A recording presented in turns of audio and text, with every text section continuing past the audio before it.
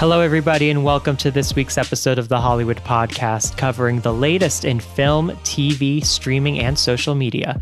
I'm your host, Max Geschwind. Stay tuned for today's episode.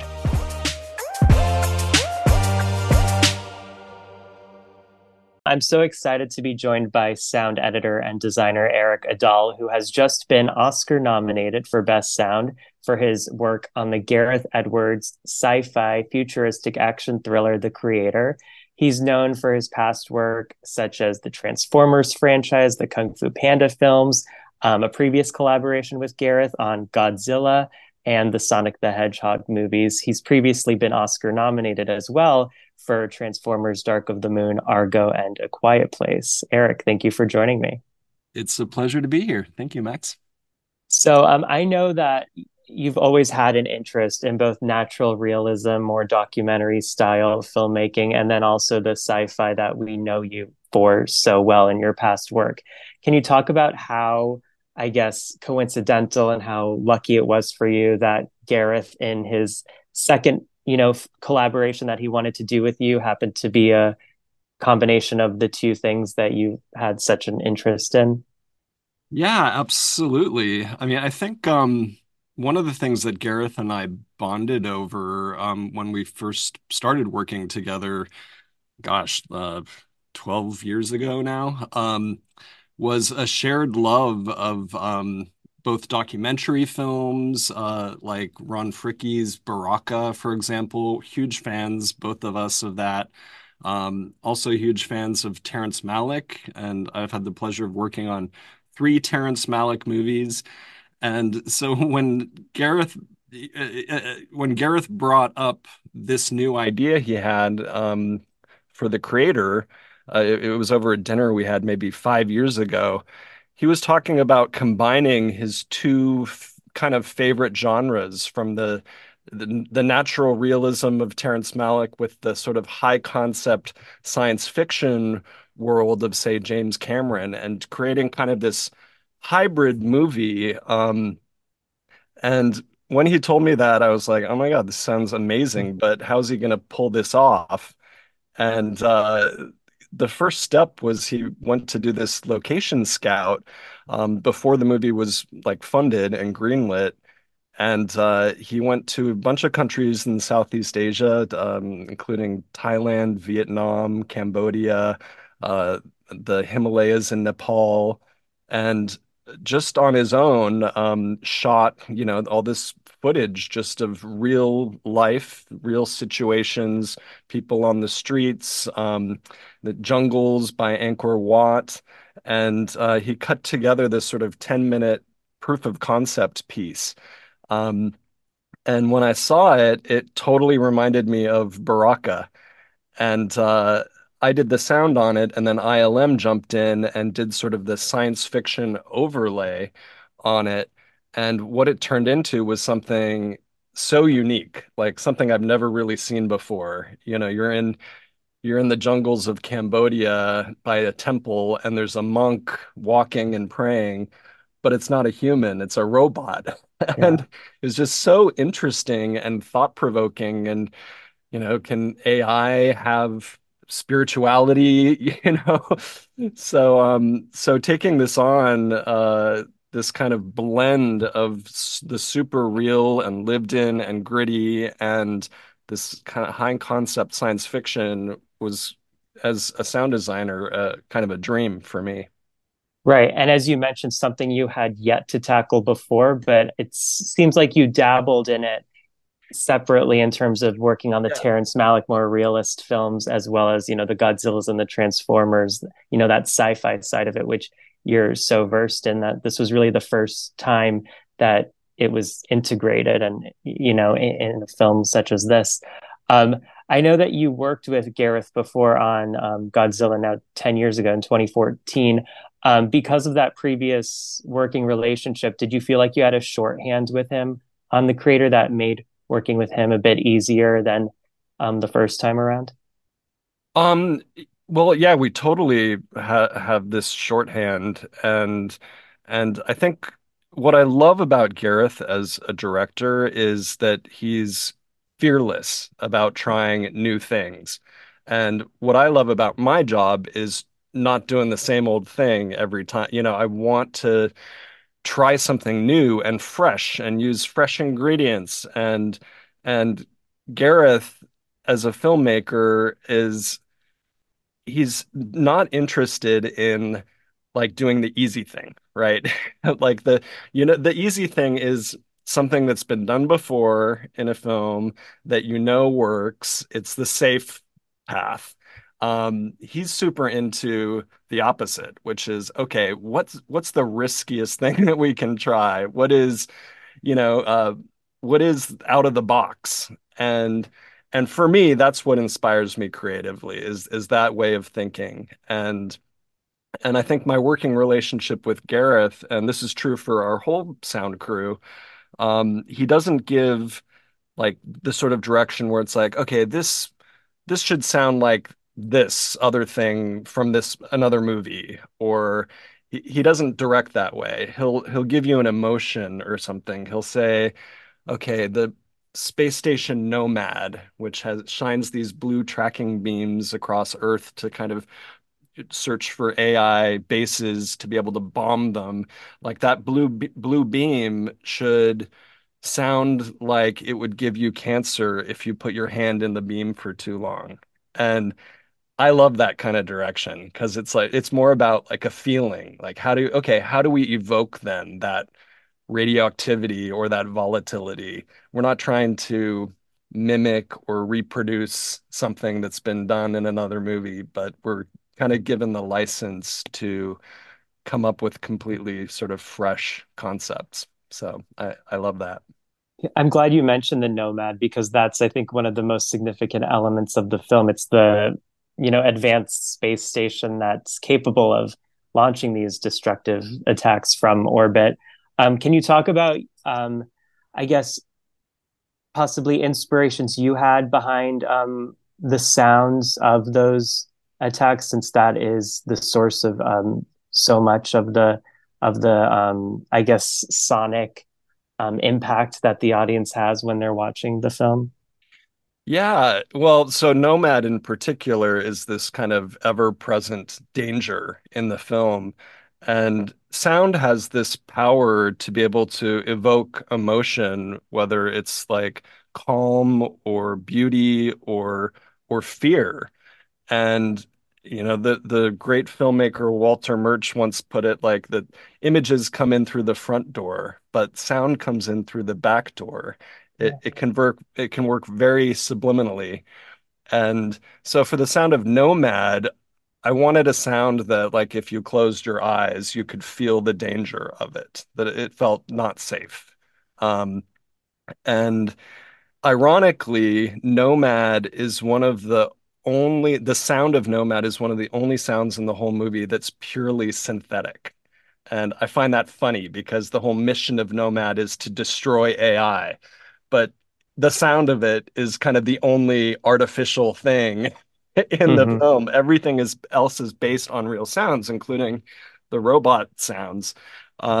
So Gareth, he'd come into the studio here and he'd love to just make sounds with his voice. And the first sound he kind of made, he's like, "Oh, maybe what if Nomad's kind of like a," and and we're like, okay. And so we started playing with that. But nothing really clicked until ILM started to get us some of the imagery. And you'd see the beams kind of like quickly shift into a different pattern and go into a grid and then realign and switch over. And so we kind of took those more steady drone sounds and matched them to those visual patterns, and that's finally, I think, what created this feeling of volatility and Hmm. radioactivity. It wasn't just like a steady drone. It instead of it would be which on some level just feels like, oh, don't touch that. You're gonna get shocked. It's Yeah. danger to it. And we kind of played it musically also. Like I used minor keys with it. So it would start as an E flat and then go to a C and that kind of thing. So Yeah, so this. is obviously not a true story, but it's perhaps a haunting hint at what could come for our world, in the future with obviously the threat of AI. I'm interested to know if there were any real world sounds of space or war, or perhaps any sonic influences that you received. I know Gareth mentioned that he wanted to sort of kind of steer clear of any past films. But were there sort of videos or films or anything you did look to for inspiration? Since, it's we haven't seen many AI films, come out recently, and this is probably like the most timely, film since AI is so omnipresent in our day to day. Yeah, I'm some of the influences for the movie might have been, like for me at least, films like Blade Runner that where and what's interesting about Blade Runner is you can't tell who a simulant is just by looking or listening to them. And I kind of imagined that some of the most advanced AI, like Alfie, who's the super weapon, should should at a certain point you should forget that she's AI. Mhm. She almost as a character becomes more human than some of the human characters.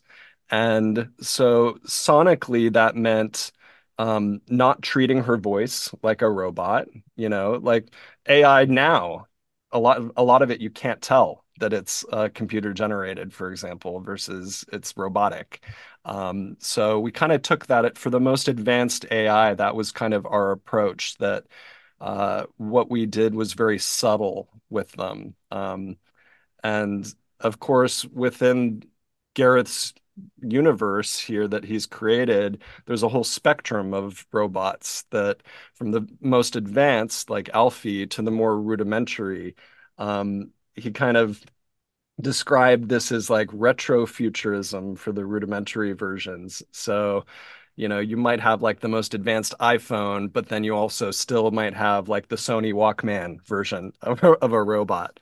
So, examples of that might be some of the New Asia robotic police, and we used like some 1970s kind of techniques. Gareth totally loves the film THX 1138, and a Uh, lot of the vocal processing that was kind of robotic used back then were analog tools like vocoders. And so we used modern digital versions of vocoders for those kind of characters. And then we have the bomb robots, which are they're not AI because AI is banned in the West, but they're kind of the speak and spell version of mhm. of a robot. So all in all, we had uh, hundreds of different kind of treatments. Every single robot was bespoke and represents, a part of the somewhere in the range of the spectrum from the most rudimentary to the most advanced. So, another influence might be Apocalypse Now, just in terms of tone. There's this as the West is going in and trying to hunt out these AI bases. There's this feeling kind of Vietnam, and that was one thing, like for the jet copters coming in, we wanted to evoke that kind of Apocalypse Now thump that the film Yeah. opens with, the boop, boop, boop, boop, boop, boop, boop, boop. Um, so we kind of fused that with the jets that you see for these jet copters and created sort of this pulse pattern that in certain spots we could just kind of hint at that kind of Vietnam feeling. Yeah. A couple films I was thinking of, and they're so different, but in terms of style of combining the more documentary realist setting with the sci-fi element was District 9 Oh yeah. and Cloverfield, even though Cloverfield is like more found footage, it's not.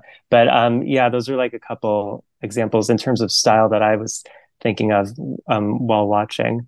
Well, for my last question, I know in the world of, major film studios, an $80 million budget could be seen as more of an indie film budget. It's a far cry from the typical $200-300 million budgets that a lot of these big movies work with. So in a sense, I'm sure that probably challenged Gareth more.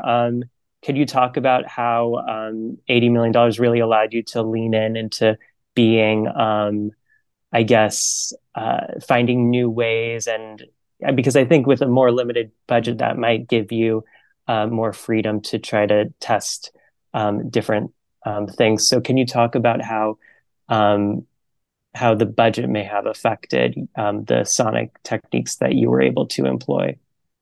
Yeah, totally. Yeah, like you said, this for a movie of this scale, it's a very small budget. Uh, Yeah. it looks like it's a $250 million movie. And so we had to be really sort of SEAL Team Six, like a super tight expert crew. There was no flab on the crew. We had to really not waste any time. One of the things Gareth always complained about, having come from, he started with his first film was Monsters, which he did on a shoestring, and it was shot totally guerrilla style. And then his next movie was Godzilla, and I think one of the things that was a little annoying to him on Godzilla and Rogue One was that you've got hundreds of crew members and it takes days to get anything done.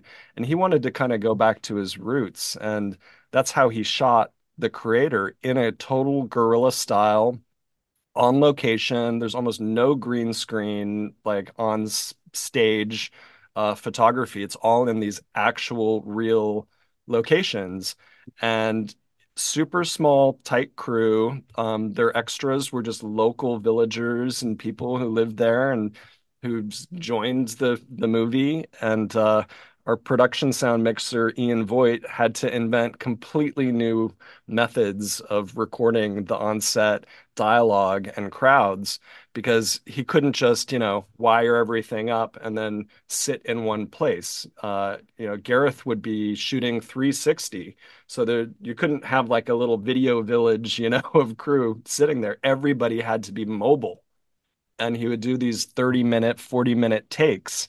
And so Ian invented all these new sort of like wireless microphone techniques and a whole new package, a whole new system of dealing with dailies because the movie was shot on prosumer cameras that don't have time code. So, and Gareth doesn't like using slates. So it was like a whole new workflow that was kind of invented. And it's remarkable the tracks we got back from location. They were amazing. They were so real and felt so gritty. And that was kind of for us our starting point. That was sort of the spine of the reality of the film. And and then we got to supplement it with, my own I've over the last 20 years, I've been to Southeast Asia many times and recorded in some of the same locations that the film was in. So I have these multi-channel recordings from the jungles of Cambodia and Thailand, Laos, Vietnam, and all of my favorite sort of recordings went into this movie. And that was a budget saver, just that coincidence alone that I'd already kind of collected a lot of the real world material. Um, Well, that's actually that made me think because it seems like shooting guerrilla style and shooting on location, it brings a sense of greater authenticity to the sound of the film than what you're accustomed to with, shooting against green screens or on backlots, that there's a sense of genuineness to the locations that you're filming and the fact that you're able to capture the sound from these actual countries. yeah, 100%.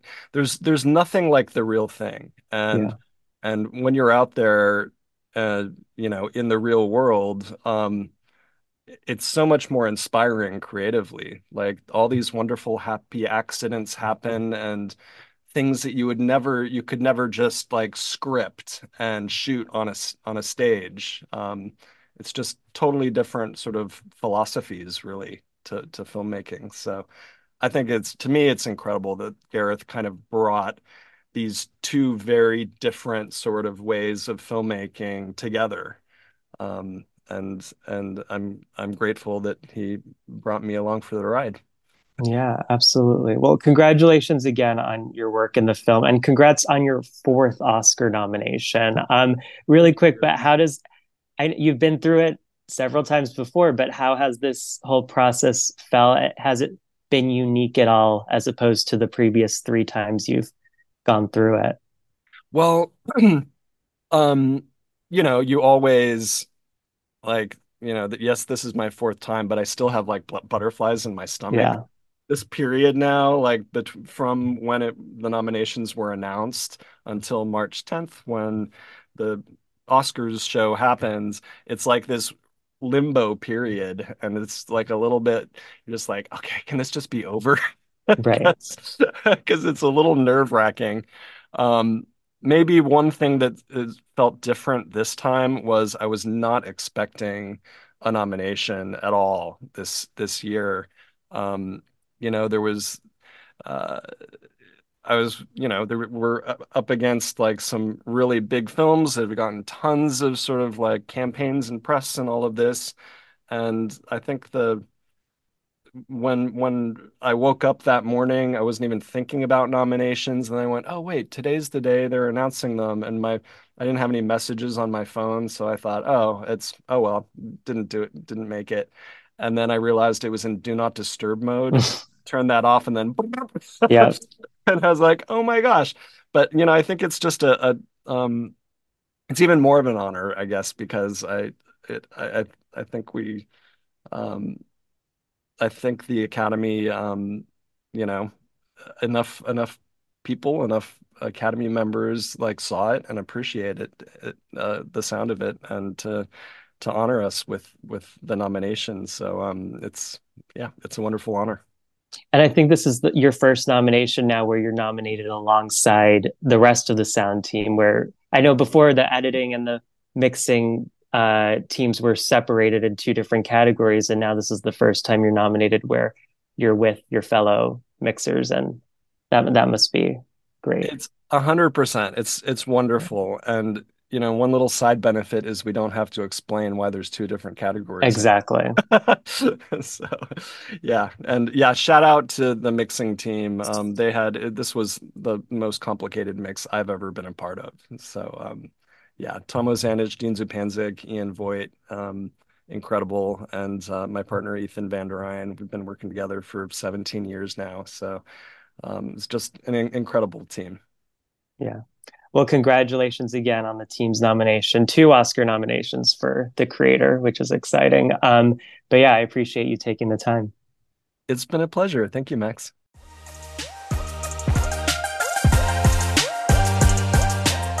Thanks so much for tuning in. Please take a moment to subscribe to the Hollywood Podcast for free on iTunes or your favorite podcast app. Until next time, you can follow me on Instagram and Twitter at Max Geschwind. Thanks for listening.